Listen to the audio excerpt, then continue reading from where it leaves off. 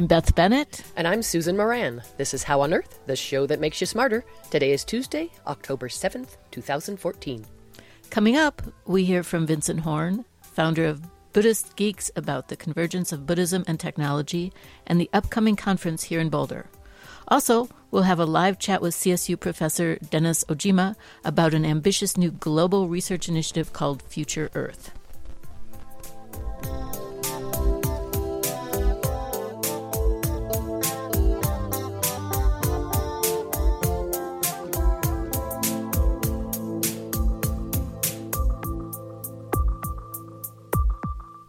We begin with a look at some of the recent news in science. We all use ethanol additives in our gas tanks in the winter in Colorado, but maybe we don't think about where that ethanol came from. Most of it is produced by geese, as they ferment cellulose-containing materials such as corn. The most efficient yield would occur at a high temperature, over 40 degrees centigrade, but geese don't grow well at such a high temperature. Luis Caspetta and colleagues at the Novo Nordisk Foundation Center for Biosustainability in Gothenburg, Sweden, reported in last week's Science magazine that they had selected strains of yeast to flourish at higher temperatures.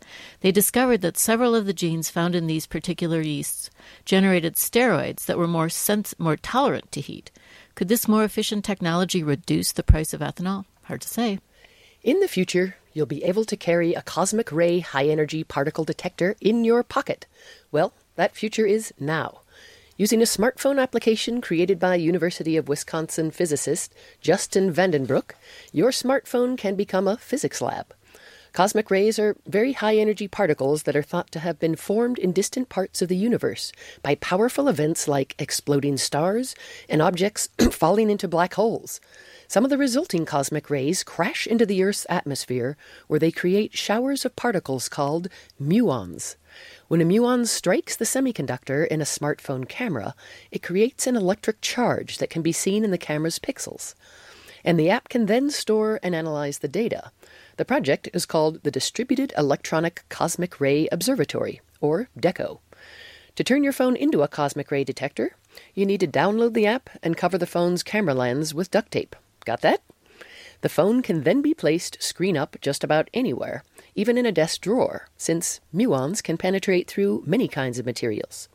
A phone running the app can be set to record images every few seconds, which are then analyzed to search for particle events.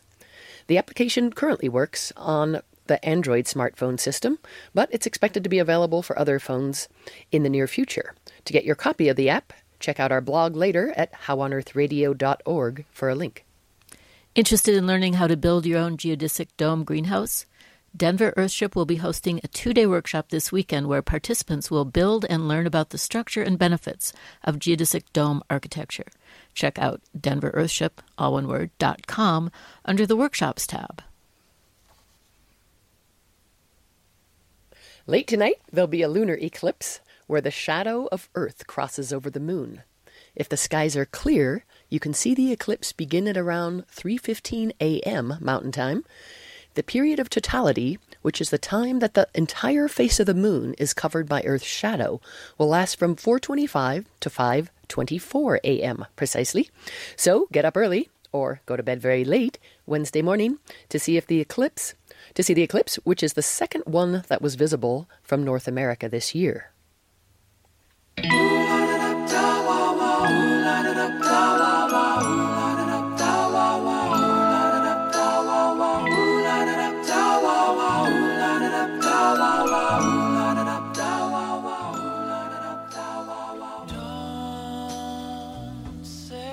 You are listening to How on Earth, the KGNU Science Show. I'm Beth Bennett. Boulder is set to host the 4th annual Buddhist Geek Conference next week starting on October 16th. Kendra Kruger sat down with one of the original founders to talk about the convergence of technology and Buddhism and what exciting things are happening at the conference this year. Great. Well, welcome to the studio, Vincent. Thank you. It's great to be back. Yeah. So you are part of this organization called Buddhist Geeks. Now let's just start out. What is a Buddhist geek? Well, it's hard to know because there are a lot of different people out there, and I think they relate to it differently. But there's at least two components, right? There's the Buddhist and the geek part. So on the Buddhist side, they come from a variety of different backgrounds. But they practice usually some form of Buddhist practice, whether it's Zen or insight meditation or even mindfulness. So people with a variety of backgrounds in Buddhist practice are interested in Buddhist geeks. And then some people who are just kind of curious, like, what is Buddhism? And then we have the more hardcore geek side. So there are a lot of people who are designers, tech geeks, scientists, folks that really have a kind of analytical mind, I'd say, and who have a kind of interest in technology and where this is all heading in terms of the evolution of humanity and how we're sort of interfacing with technology. And I'd say the consummate Buddhist geek is someone who is really interested in both and how they can work together. So interested in how technology could support one's inner development, inner practice, and also in how one's inner life can inform how we relate to our use of technology and to our lives just in general. For the more spiritually cautious out there among us, the skeptics. How do you describe, for a beginner level, what is Buddhism? I would say Buddhism is a focus on 3 areas. One is ethics. How do you live? How do you interact with the world? How do you live in a way where you're not causing harm and not kind of leaving a wake of destruction behind you? And the second area is a focus on meditation or concentration or the ability for the mind to know itself, I would say. And the third area is really wisdom. So it's what results from living a life based on the understanding that we're all interdependent. And in particular, and I think this is really the question at the heart of all contemplative traditions, is who are we really? Who is it that's living this life? Who is it that keeps changing? These are the questions that kind of start to come up with the training in wisdom. So then how do those cores of wisdom, introspection, the ethics, the compassion, how does that then connect with the technology? I mean, really, the question for me has been whether you're designing technology or you're using technology, which at this point, the distinction between those two is kind of rapidly falling apart. The question is, from where are we doing that? From where is it arising, our motivation to use our smartphones or to use a particular technology or to design or create something? Is it coming from a felt sense of being isolated in a hostile world where we're completely disconnected and where we have to seek for happiness and avoid pain? Or is it coming from a deep sense of an inner wellspring of care and love and compassion? The results, I would argue, of where it's actually arising from completely changes how technology is used and how it's created. Can these methods be used just for producing a product that is going to encourage more mindfulness practices, or are they also tools for developing technologies in general, like as a process development technique? Yeah, I think both. One can develop intentional mindfulness technologies or contemplative technologies, but then one can also use an understanding of their own mind to inform whatever they're doing, to be aware that, the way that we use technologies affects our consciousness. I'll give you an example, the Facebook infinite scrolling mechanism. Twitter uses the same thing. This is a common tool. Well, the idea behind it is actually to create a sense of not knowing what's coming next and to continue craving what's next. So you keep scrolling because you're not sure what's going to come next. It's the same principle that works with gambling. So actually what that does for most people, and I think why a lot of people can't stand Facebook, is that it creates a situation where you become kind of addicted to seeing what you've missed. So that's interesting. You notice that addiction, you notice the craving, you notice like worrying about not seeing what you've missed. And that technology, because it's designed that way, it actually induces craving and addiction and desire in our experience to get us to use the thing. So what if it were designed with the opposite in mind? What if it were designed with the principles that allowed you to feel like completely satisfied by your use of Facebook, or you came away from it going, wow, it felt really good to connect and I feel complete.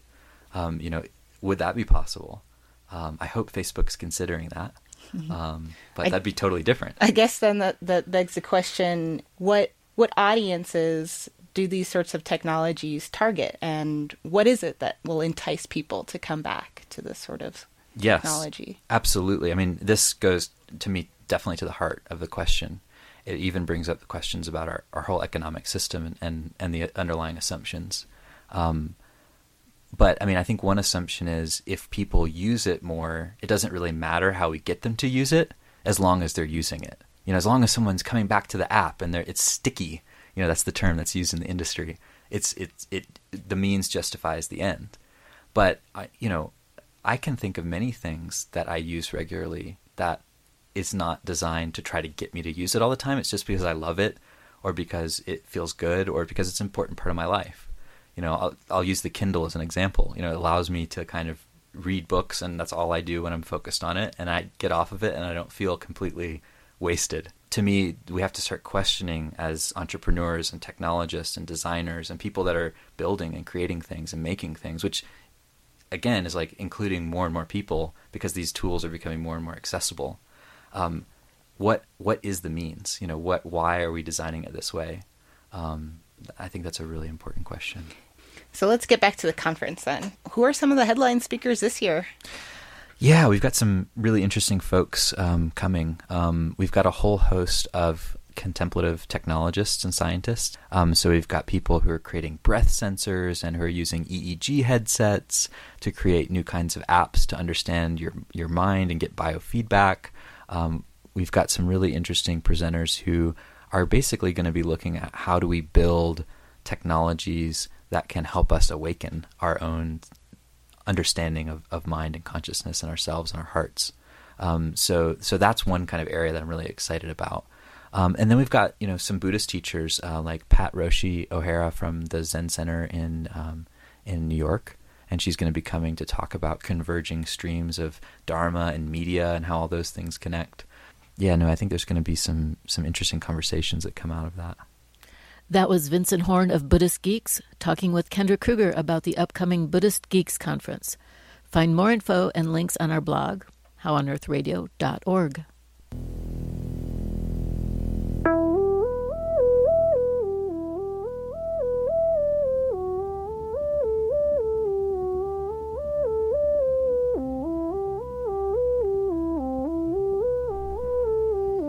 You're listening to How on Earth, the show that makes you smarter. I'm Susan Moran. Today, we'll explore another lofty topic, planet Earth. Well, in this case, it's a new 10-year research initiative called Future Earth. Its goal is to connect scientists, policymakers, and the business sector to design activities to tackle global environmental change, particularly at local and regional levels. In July, the United States was selected as one of the 5 international hubs for Future Earth. And the U.S. hub will be based right here in Colorado and managed jointly by Colorado State University and CU Boulder. Dennis Ojima is a lead scientist for the CSU part of Future Earth, and he's a professor of ecosystem science and sustainability. Dr. Ojima is on the phone from CSU to talk about what they've got in store for Future Earth and what's at stake for us all. So Dennis, welcome to the show. Thank you, Susan. Thanks for this opportunity. Yeah, so it sounds lofty indeed. Could you give us a snapshot of what Future Earth is? Well, Future Earth is a collection of research communities around the world working together toward looking at further understanding of how the Earth system's changed by human activities and by natural causes, and how to actually use that information to look at new solutions to deal with these changes, looking at adaptation strategies in various communities around the world. Particularly adaptation to climate change or all kinds of environmental changes? In particular to climate change, but then in addition, understanding the world with these multiple environmental changes taking place that are related to changes in biodiversity, changes in the type of ocean pH that may affect the marine food cycle, looking at water resources, that are occurring because of human consumption and human use, as well as then the lack and change of lack of water and changes in the water cycle. So a variety of things are occurring simultaneously. Climate is one of the big ones, of course, but there's other aspects of the economy and globalization that also needs to be considered as we're looking at how the Earth system operates. So it sounds like this is an extension of a bunch of research that's already been done in so many different, not really silos, but different universities or different collaborations. What's going to take this, or is it meant to take it to the next level somehow? What we're hoping to do is consolidate the existing research activities into a much more of an integrated, almost transdisciplinary way, so that we can actually look at sort of the contributions from our understanding of, let's say, how CO2 in the atmosphere is affecting the climate, or looking at how the different types of social networks are used to make management decisions on how land is conserved or biodiversity is protected. Looking at how do we actually understand those various aspects of what we've been doing in our research areas, but then apply it in a more integrated way to help communities to respond or to look at various strategies in adaptation, or also reducing their effects on these environmental areas that they live in. So is one of the motivations behind this a sense that scientists aren't really getting the message across to policymakers and thus need to lead the charge more aggressively? Or is it really a different kind of collaboration that you're talking about to begin with? Well, it's sort of almost the other side of the coin, where communities of practice, local communities like City of Boulder or City of Fort Collins or the state of Colorado, are seeing a need for additional input into how they look at how they manage their sectors under these changing environmental conditions. We're experiencing, a number of changes in weather patterns or in climate dynamics that make sort of the way that we made decisions or managed things in the past coming under a new sort of set of syndromes in the climate system or environmental patterns. So we're actually seeing a call for how do we use the research that we've developed over the last couple of decades in a more pragmatic way in how management is looked into the coming decades. So it's both from the research committee saying, yeah, we haven't really packaged our information to be usable as well, but also then from the practitioner community, from the decision makers who really are dealing with these events, saying, how can we better prepare ourselves? Could you take me down to a really practical level? Like, is there already an example, say Boulder, Denver, Fort Collins, somewhere on the Front Range, where there's been a specific question that's been asked? I mean, obviously the area's dealt with so much fires and droughts and floods, although that's not been linked to climate change in this case, but something very practical, or is it too soon for that?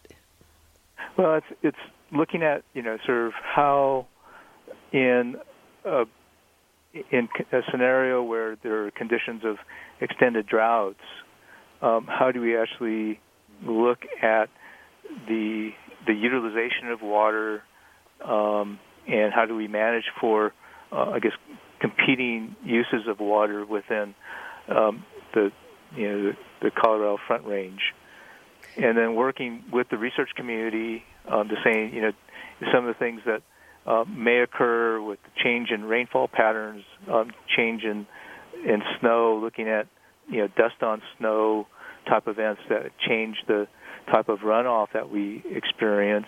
How does that get incorporated into your water management schemes? So we've just got another minute left. I just want to ask you, so let's say in another 5 years, this is a 10-year initiative, what would you hope to have accomplished? What would be one indicator of success in this big, lofty initiative?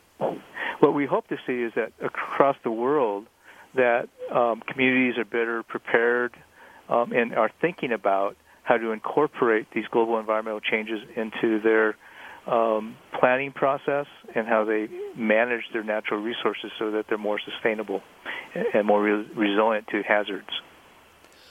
Well, thank you so much. We'll follow up in a few months. I know this is the very beginning of a huge project. And I should say on the CU side, your counterpart is Jason Neff at CU Boulder, right? Yes, he's a professor there. But this will be a collaboration, not a rivalry? This is very much a collaboration. Well, thank you so much, Dennis Ojima. Appreciate you coming on the show. Thank you, Susan. That was Dennis Ojima, lead scientist for the Colorado State University, part of Future Earth. For more information on Future Earth, go to futureearth.org.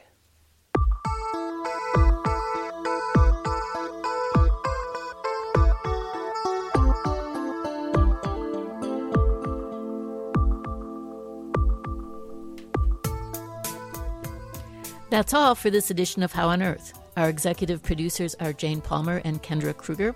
This week's show was produced by Kendra Kruger and was engineered by Maeve Conran. Additional contributions by Beth Bennett and Joel Parker. Our theme music was written and produced by Joel Cutler. Additional music from It's True. Visit our website at howonearthradio.org to find past episodes, extended interviews, and you can subscribe to our podcast through iTunes. And follow us on Facebook and Twitter. Questions or comments? Call the KGNU comment line at 303-447-9911. For How on Earth, the KGNU Science Show, I'm Susan Moran. And I'm Beth Bennett.